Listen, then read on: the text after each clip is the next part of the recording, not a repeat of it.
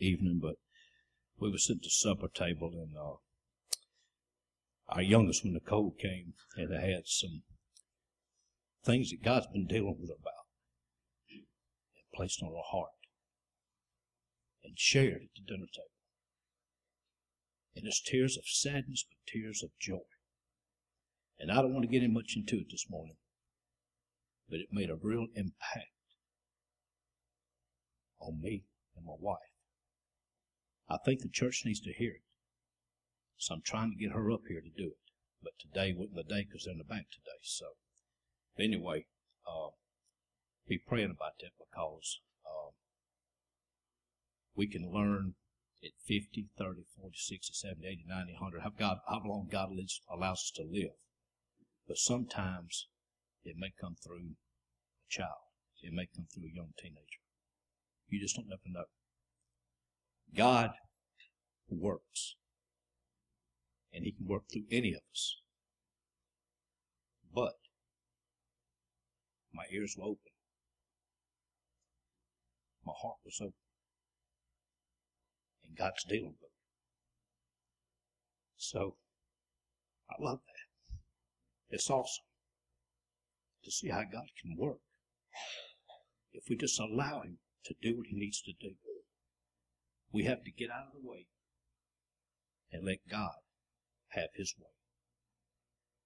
Get self out of the way and let God have His way. Remember that. We are most of the time in the way of what God is wanting to do. If we step back, take that back seat, put Him in the driver's seat, we're much better off. Let God work. And we sometimes got to take a step back. You know, a lot of times we do everything on our own, don't we? So preacher said, "Boy, we want to try to be there and do this. We got to fix things."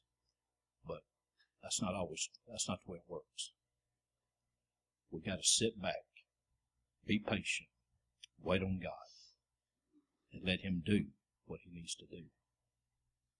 I remember Brother Mike came here.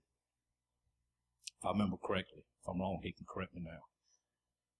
I believe at Deatsville Baptist Church, he told me there was hardly no youth. Am I correct? Or if there wasn't many, if I remember right. I think he said there's a young girl there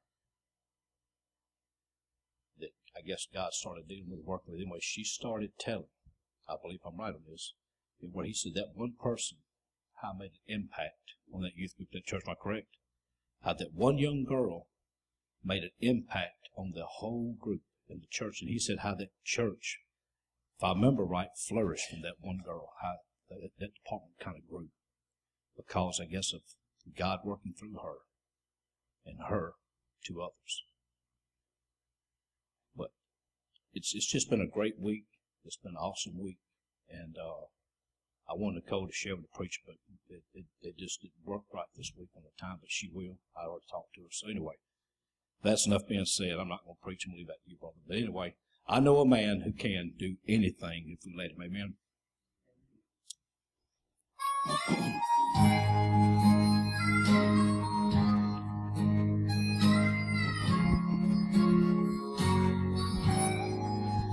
I can't take a heart that's broken, make it over again. But I know a man who can. I can't take a soul that's sin sick, make it white as the snow. But I know a man who can.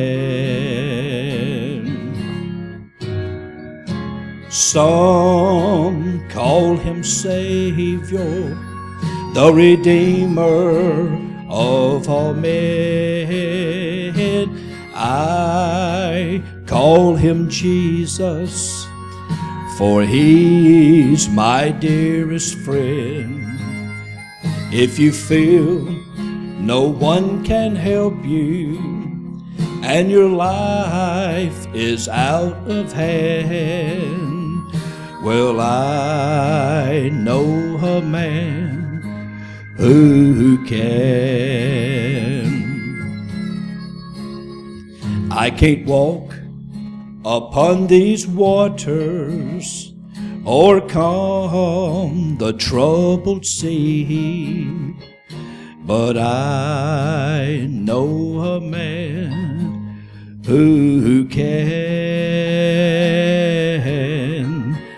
I can't cause blind eyes to open, make the lame to walk again, but I know a man who can. Some call him Savior, the Redeemer of all men. I call him Jesus, for he's my dearest friend. If you feel no one can help you, and your life is out of hand, well, I know a man who can. Well, I know a man I know a man who can, yes, he can. Amen.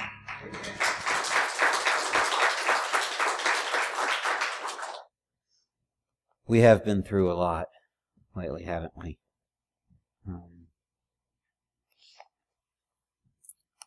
I was going to start this sermon a different way. I think in light of that, we may change this slightly here, but it's hard when things are difficult to see how what are you doing, God? How is all this working? I mean, I think if we're all honest, we'd all like a roadmap of what's to come. We'd all love for God to just give us the directions. This is what you're going to see. These are the things you're going to come across. You need to make sure you take this turn here. You're going to go past this. But if you go past this, you've gone too far. So don't you're not going to quite make it to there. You're going to turn on this road. You're going to follow it for a while. It's going to look like the road will never end, but you just keep following that road. Around all the bends and turns. We wish that God would just give us the clarity to see exactly what's to come, what's in our way, what are the obstacles ahead. If you don't believe that, why do weathermen have jobs? We want to know what the weather's going to be, right? By the way, if you, nobody here's a weatherman, right? Okay. Nobody did that in a former job before they retired or anything. Okay. All right. If you think weathermen, I'm just making sure. If you think weathermen don't get it right, you try predicting the future. It's a hard thing to do, isn't it? Oh man, if we could have investment decisions based on what we know. Some of y'all, what was the movie? It was one of the Back to the Future movies where the guy steals the sports almanac from the future and goes back into the past and starts making bets. Right? We all want to know what's to come.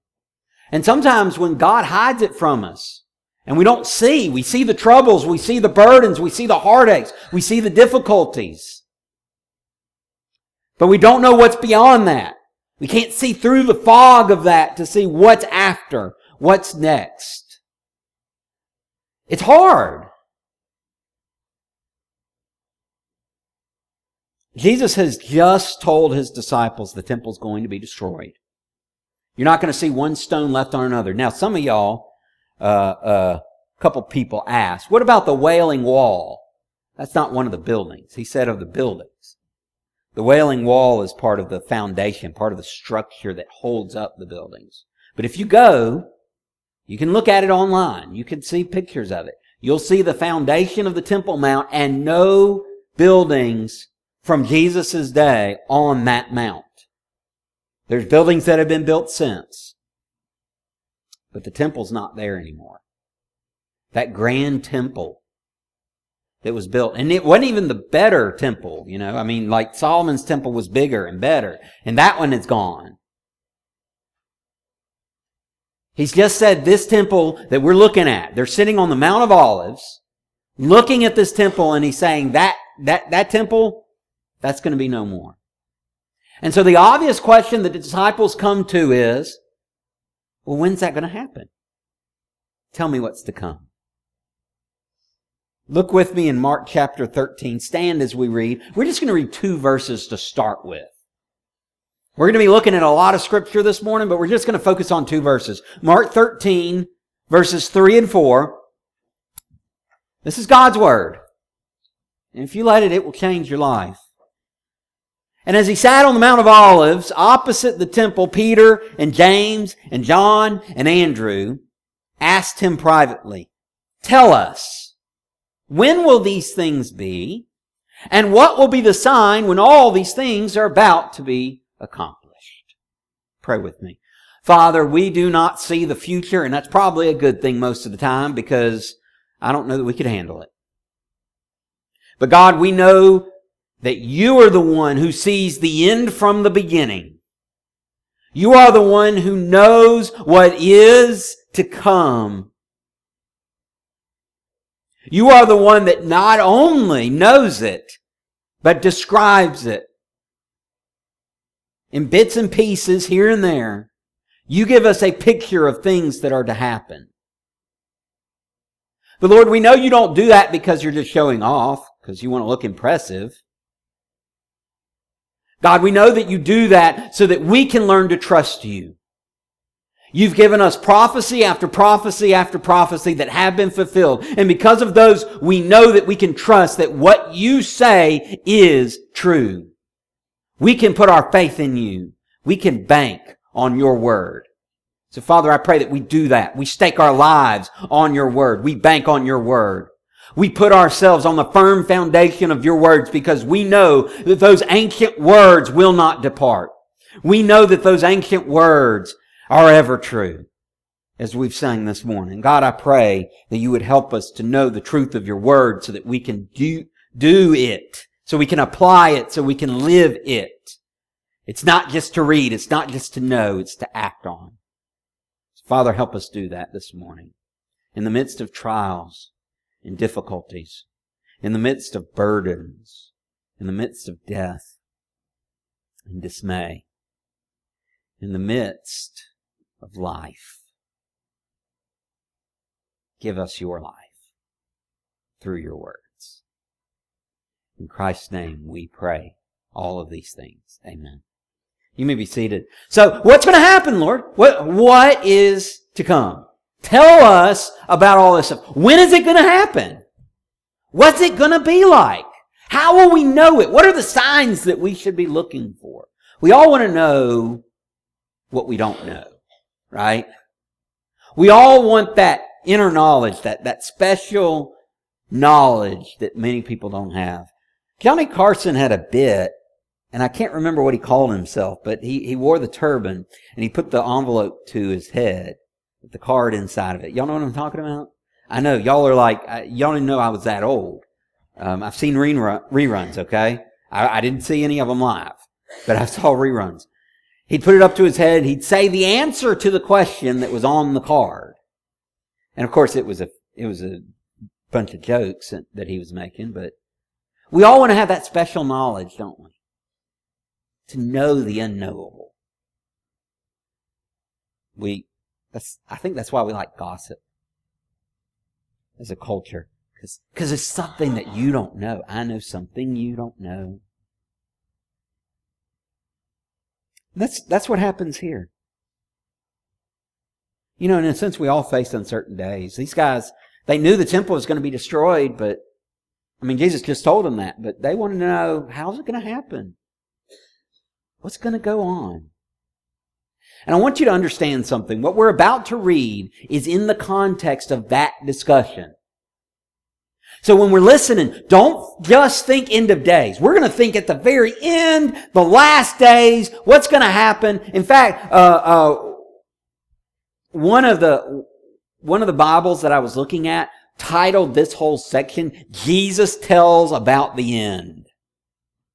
Well, kind of. He's talking about the end of the temple. So let's keep it in that context first. And then let's expand from there. Because Jesus is not going, in prophecy, you've got to realize that there's an immediate fulfillment. There's something that's immediately happened that the prophet is talking about. And yes, there are overtones, and yes, there are things that go out into the future. But we've got to get the immediate right. Because if we don't get the immediate right, we're not going to get the future right.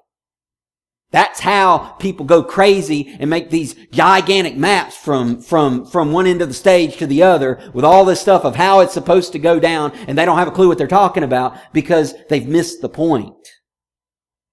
The point isn't to get everything in the right order. If God wanted it in the right order, He'd have just given us the order. So let's make sure we get the basics right first, okay? We all face these uncertain days ahead, so what's to come? What's going to happen? Before He even tells them what's to come, the first thing He tells them is, be alert. Well, be alert. For what? Okay, so when you're alert, what happens? Your eyes start to get bigger. You start to pay more attention. You hear things better. The adrenaline starts rushing and you see things a little bit better. You hear things better. You smell things better. You taste things better. You ever notice that? I think that's one of the reasons why when there's danger, your heart starts beating fast. It's your body preparing. All of the epinephrine and the adrenaline starts running through your body and you're focused more. You're alert. Why? Because you need to be. Right? If all of a sudden a bear came in that back door, y'all would wake up, wouldn't you? Y'all would all be alert. Y'all be running out that way, right? Quickly. Why? Danger. Right? I think about when Carrie was pregnant, her nose became super sensitive. She could smell things a mile away, which is really not a gift. I want you to know. Just ask her. She'll tell you. It's not a gift. I had to change many diapers in those days because she couldn't handle them. I'm kind of glad you don't have quite so sensitive a nose anymore. But anyway, be alert. Watch out. Watch out for what? Well, He gives us a couple things. First, watch out for the deceivers. Verse 5. They just asked Him, what's to come? This is what He says. And, verse 5, and Jesus began to say to them, see that no one leads you astray. The very first thing He tells them is, don't get deceived. Don't be led astray. Why not? Because people are going to try to. Verse 6. Many will come in my name saying, I'm He. And they will lead many astray. You got to look out for the deceivers. You see, whenever there's a problem, whenever there's a difficulty, whenever there's an uncertain circumstance, there's going to be people coming out of the woodwork to deceive. Why? Because it's easy to catch people off guard.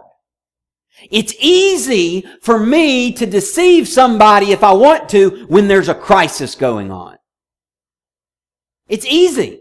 Nobody cares. Nobody cares if there's no crisis. Right?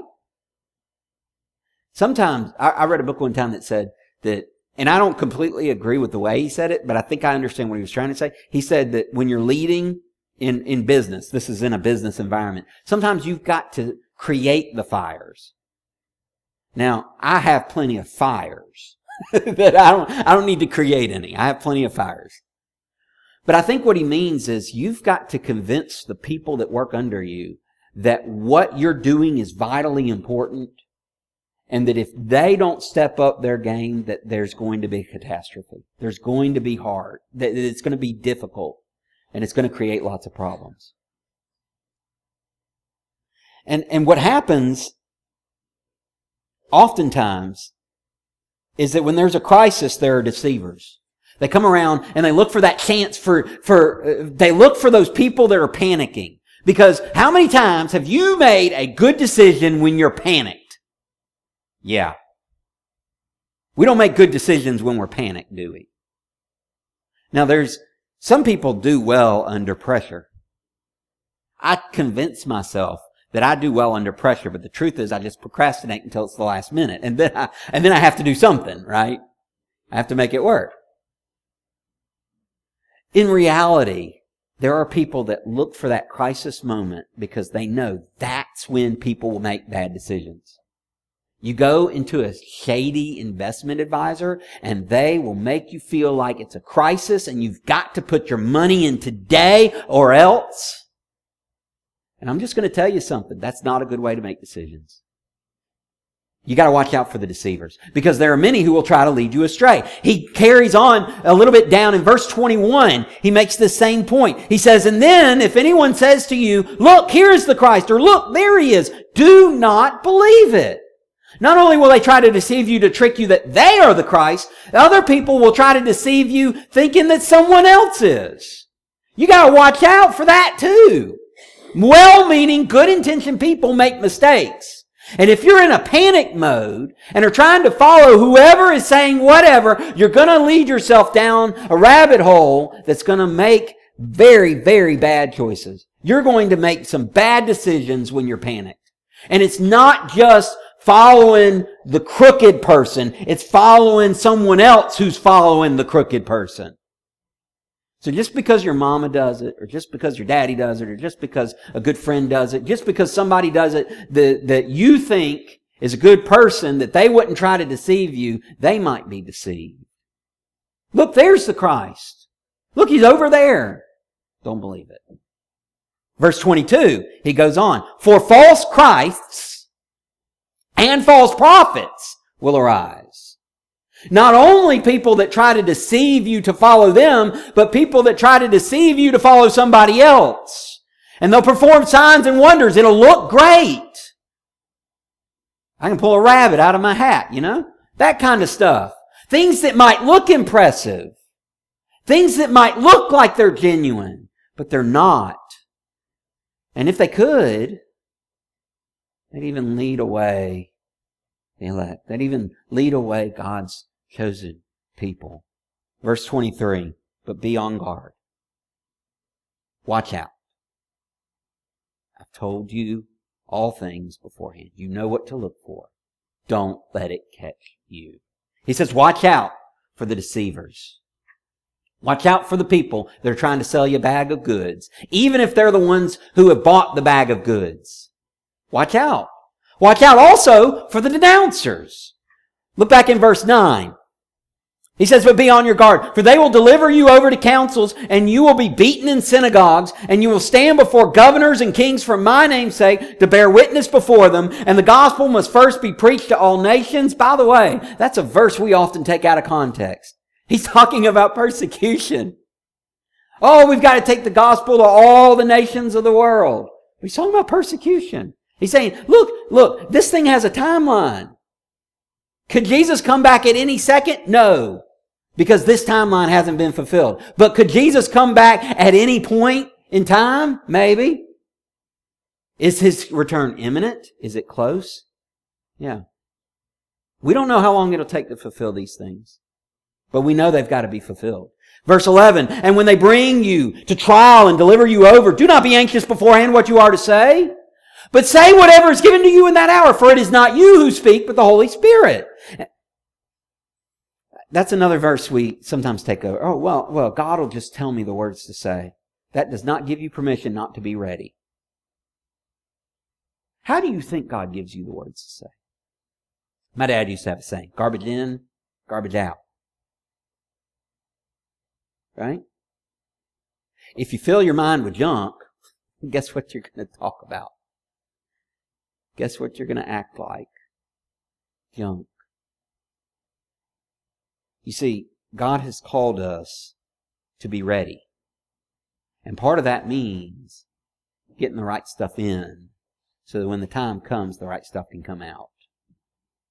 That's not just for preachers. That's not just a saying that preachers need to study before they preach. Preachers do need to study before they preach. But we all need to study up. Because we're preaching sermons through our lives.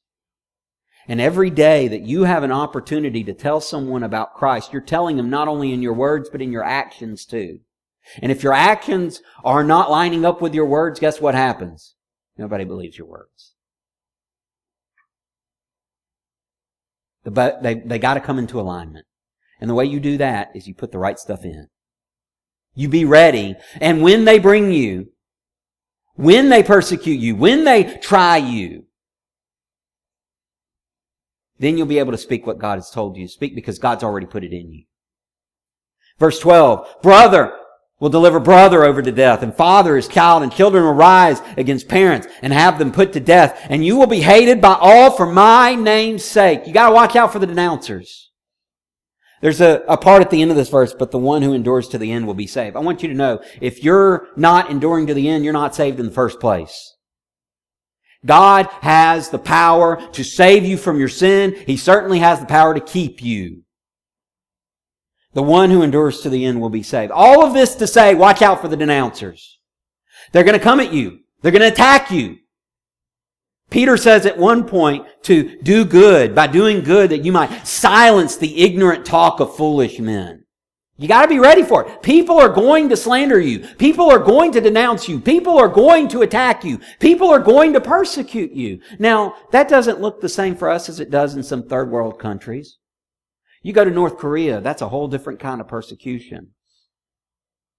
But I'm telling you something. You've got to be ready for whatever comes your way. Because when this happens, what you have put in is what you will get out. And if you've done what you ought to do as a Christian, if you have been walking with God daily, you'll know how to run when it's time to run. If you've been walking with God daily, you'll know the right things to say. You'll know the right way to behave. Because He's the one who's showing you. Watch out for the denouncers. Don't run away from them. You can't run away from them. Not completely. But be ready. Be ready. Not only for the denouncers, watch out for the desolation. Now this is one where it really starts to look a lot like the end times. But let's keep it in the temple destruction mode first. Okay? Let's look there first. Verse 14, but when you see the abomination of desolation, the abomination that makes desolate is what some versions put it. Standing where he ought not to be, let the reader understand. Then those who are in Judea flee to the mountains. Let one who is on the housetop not go down nor enter his house to take anything out, and let the one who is in the field not turn back to take his cloak. And alas, for women who are pregnant and for those who are nursing infants in those days, pray that it may not happen in winter. But in those days there will be such tribulation as has not been from the beginning of the creation that God created until now and never will be. There's a lot of discussion on what exactly Jesus is talking about here. But let's pause that discussion and let's focus on what's clear. When these things start to happen, it's no time to second guess. It's no time to run back and get a few things. Just ask Lot's wife. Looking back is not always the best option. When this happens, it's time to flee. There are several different things. Maybe this was when the Romans came into the temple and started worshiping false gods. Maybe this was where there was one idea is when a certain group took over the high priest, that the high priest was someone that shouldn't have been the high priest. And there's various different things. I can't tell you for sure exactly what he's referring to here in the immediate. But I can tell you in the immediate, when that happens, his followers were to know it's time to get out. Run away. Flee. There are some times when it's time to fight and sometimes when it's time to flee. This was the time to flee. Get out of there because you're going to be destroyed. What we know is that that temple was destroyed in 70 A.D. Titus led the Roman army in, destroyed the temple, destroyed Jerusalem, and it was bad, y'all. It was bad. I mean, it was so bad that there are stories of, well, I don't need to go into some of the stories. They'd make you cringe. I can tell you this. It was horrible. I can also tell you this.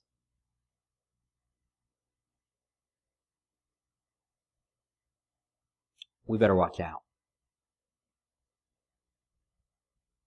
There are things that will happen.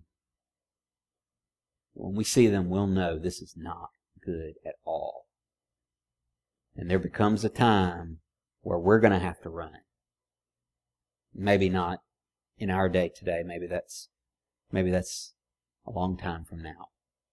But we need to learn to recognize the signs. There's times to stand and fight. And then there's times to run. This is not a very popular message because I don't do all the hoopla. I understand that. But it's God's Word. Now about this, there is a looking forward. There was a day when that temple would be destroyed. There's also coming a day where there's another abomination. And I want to be very careful because I don't really know how all this is going to go down. But I do want you to know, when that day comes,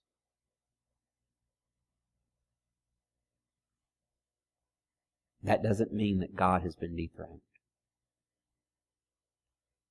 No matter what may happen, no matter what may come about, that does not mean that God is not on His throne.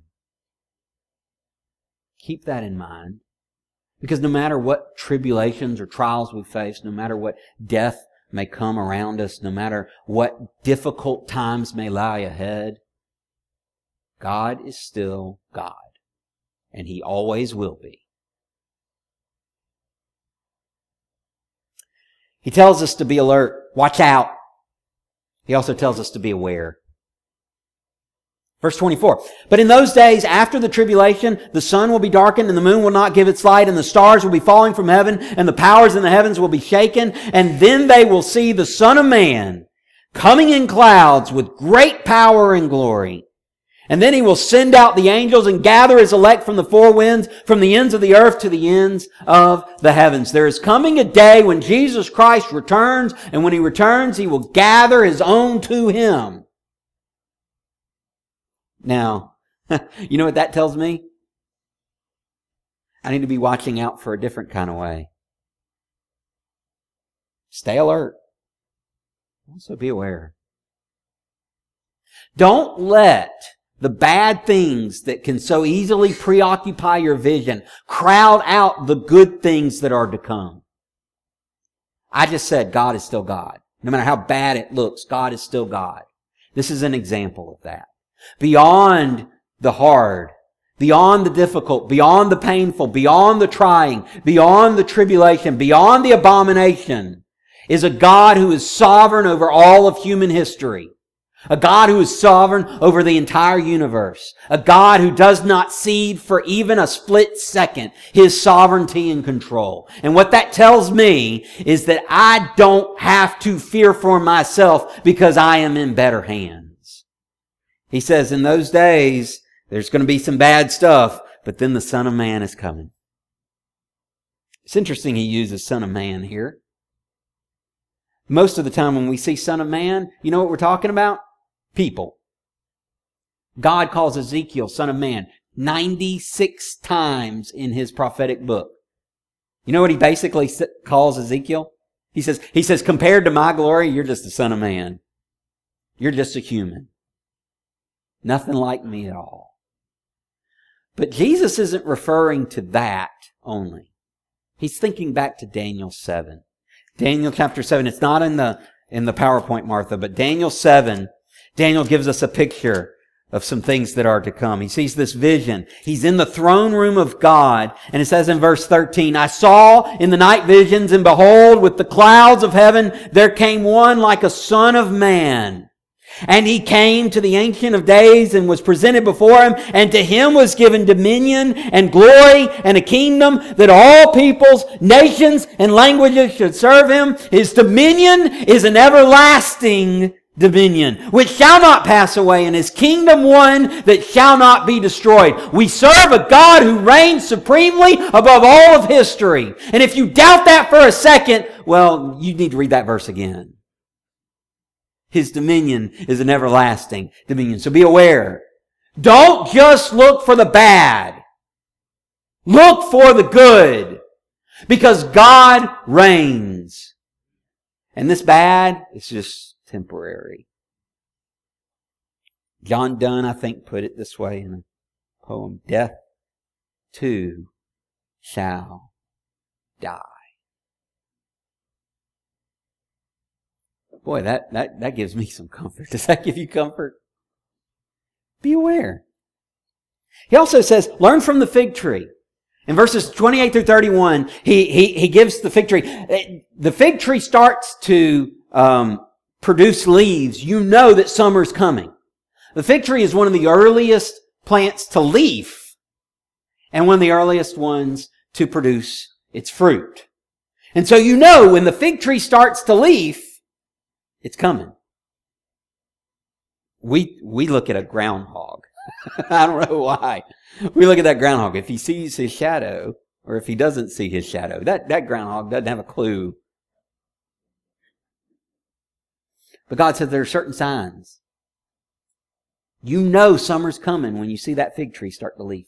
We know summer's coming when our cars are yellow from pollen. Right? We know it's coming. It starts to warm up. It's cold in the morning, and then it's hot in the afternoon, and then it's cold again at night. We know summer's coming. He says in the same way, when you see these things starting to take place, you know it's near. It's near. Be aware. Pay attention. Don't just look at the bad things. Look at all things. By the way, if you really want to know what God is up to, you got to learn to see past what's right in front of your face. Maybe it's on the periphery. Maybe it's back behind a little bit. Quarterbacks know. They learn how to read a defense.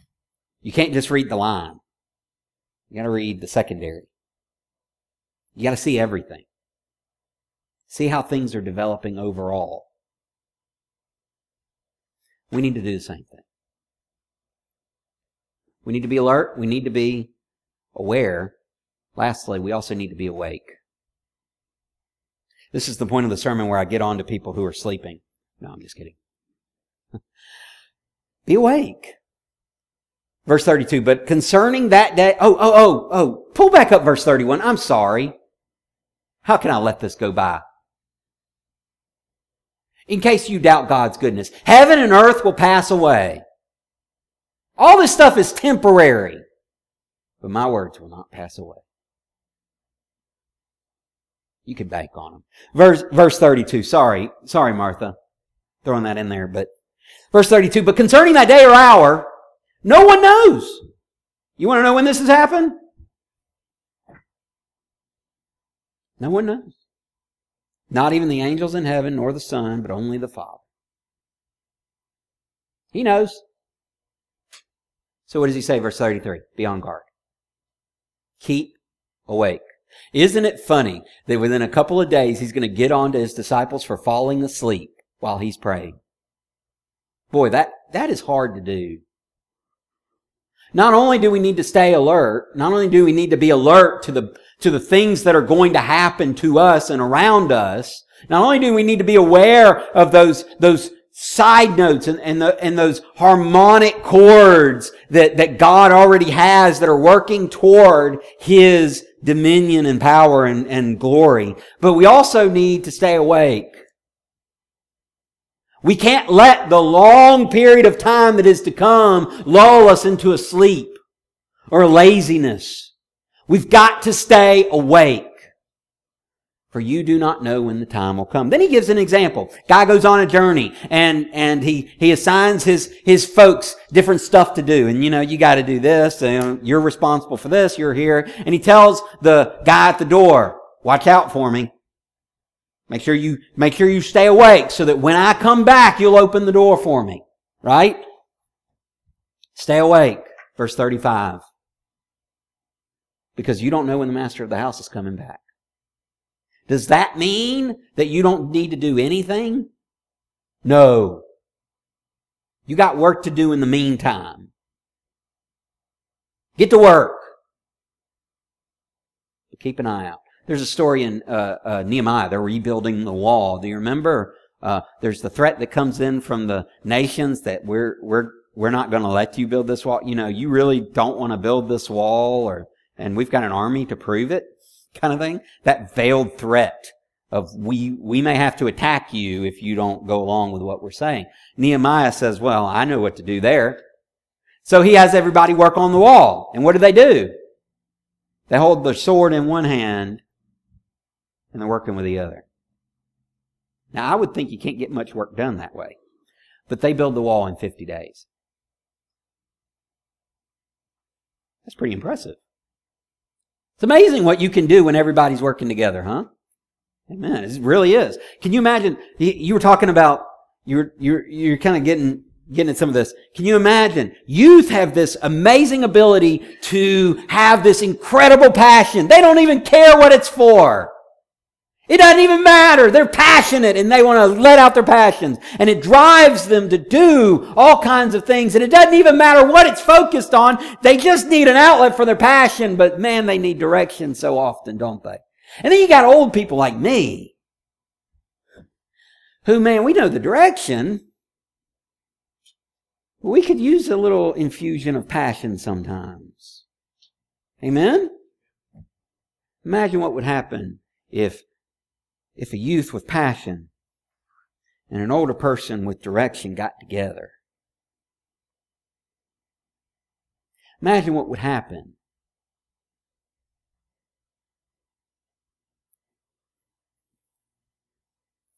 There's a lot of work we can do. There's a lot of work we can do. God's given us some incredible gifts. Y'all know that? But we better not fall asleep on couch. We need to stay awake. So what's to come? I can't tell you everything that's to come. If I knew it, I don't think I could handle it. But I can tell you this. You look around and you see what's happening, and you know that the God of the universe reigns supreme and He always will. Then I think it's time for us just to get to work and let God do it in the way that He wants to. Because what's amazing about God's work is the work He gives us actually helps bring about that future that we long for. That kingdom of God. That's why we pray. Our Father who art in heaven, hallowed be Thy name. Thy kingdom come. Thy will be done. It's not just something we pray. It's something we work for. So church, let's get to work. And let's make what's to come. Hurry up and come. While Linda and Jim come up here to sing this invitation, I'm going to invite you to join God in the work that He's doing. Whatever He's doing in you, surrender to Him. be about doing the work that He's calling you to do. Because you have a role to play in His grand design. He's fashioned you for it. It's not even something that you're not a square peg trying to fit in a round hole. God's made you specially for the work He's calling you to do. So it's time to do it. It's time to do what God has called you to do. Maybe you need some help figuring out what that is. Maybe you need a church family to plug into. I know a really good one. Just saying. Maybe you've never thought about your life in that way because you've never thought that God would even care about you. You're too bad, too far gone. No. God loves you. And He demonstrated His love on a cross 2,000 years ago. Not only Jesus dying on the cross, but Him rising from the grave. If you'll put your trust in Him, it'll be incredible the work that God will do in you. I'd love to help you know more about that. Come to that decision. I'll be here at the front. If you need someone to talk to, I'm here while we sing the song. I'll start at page 591.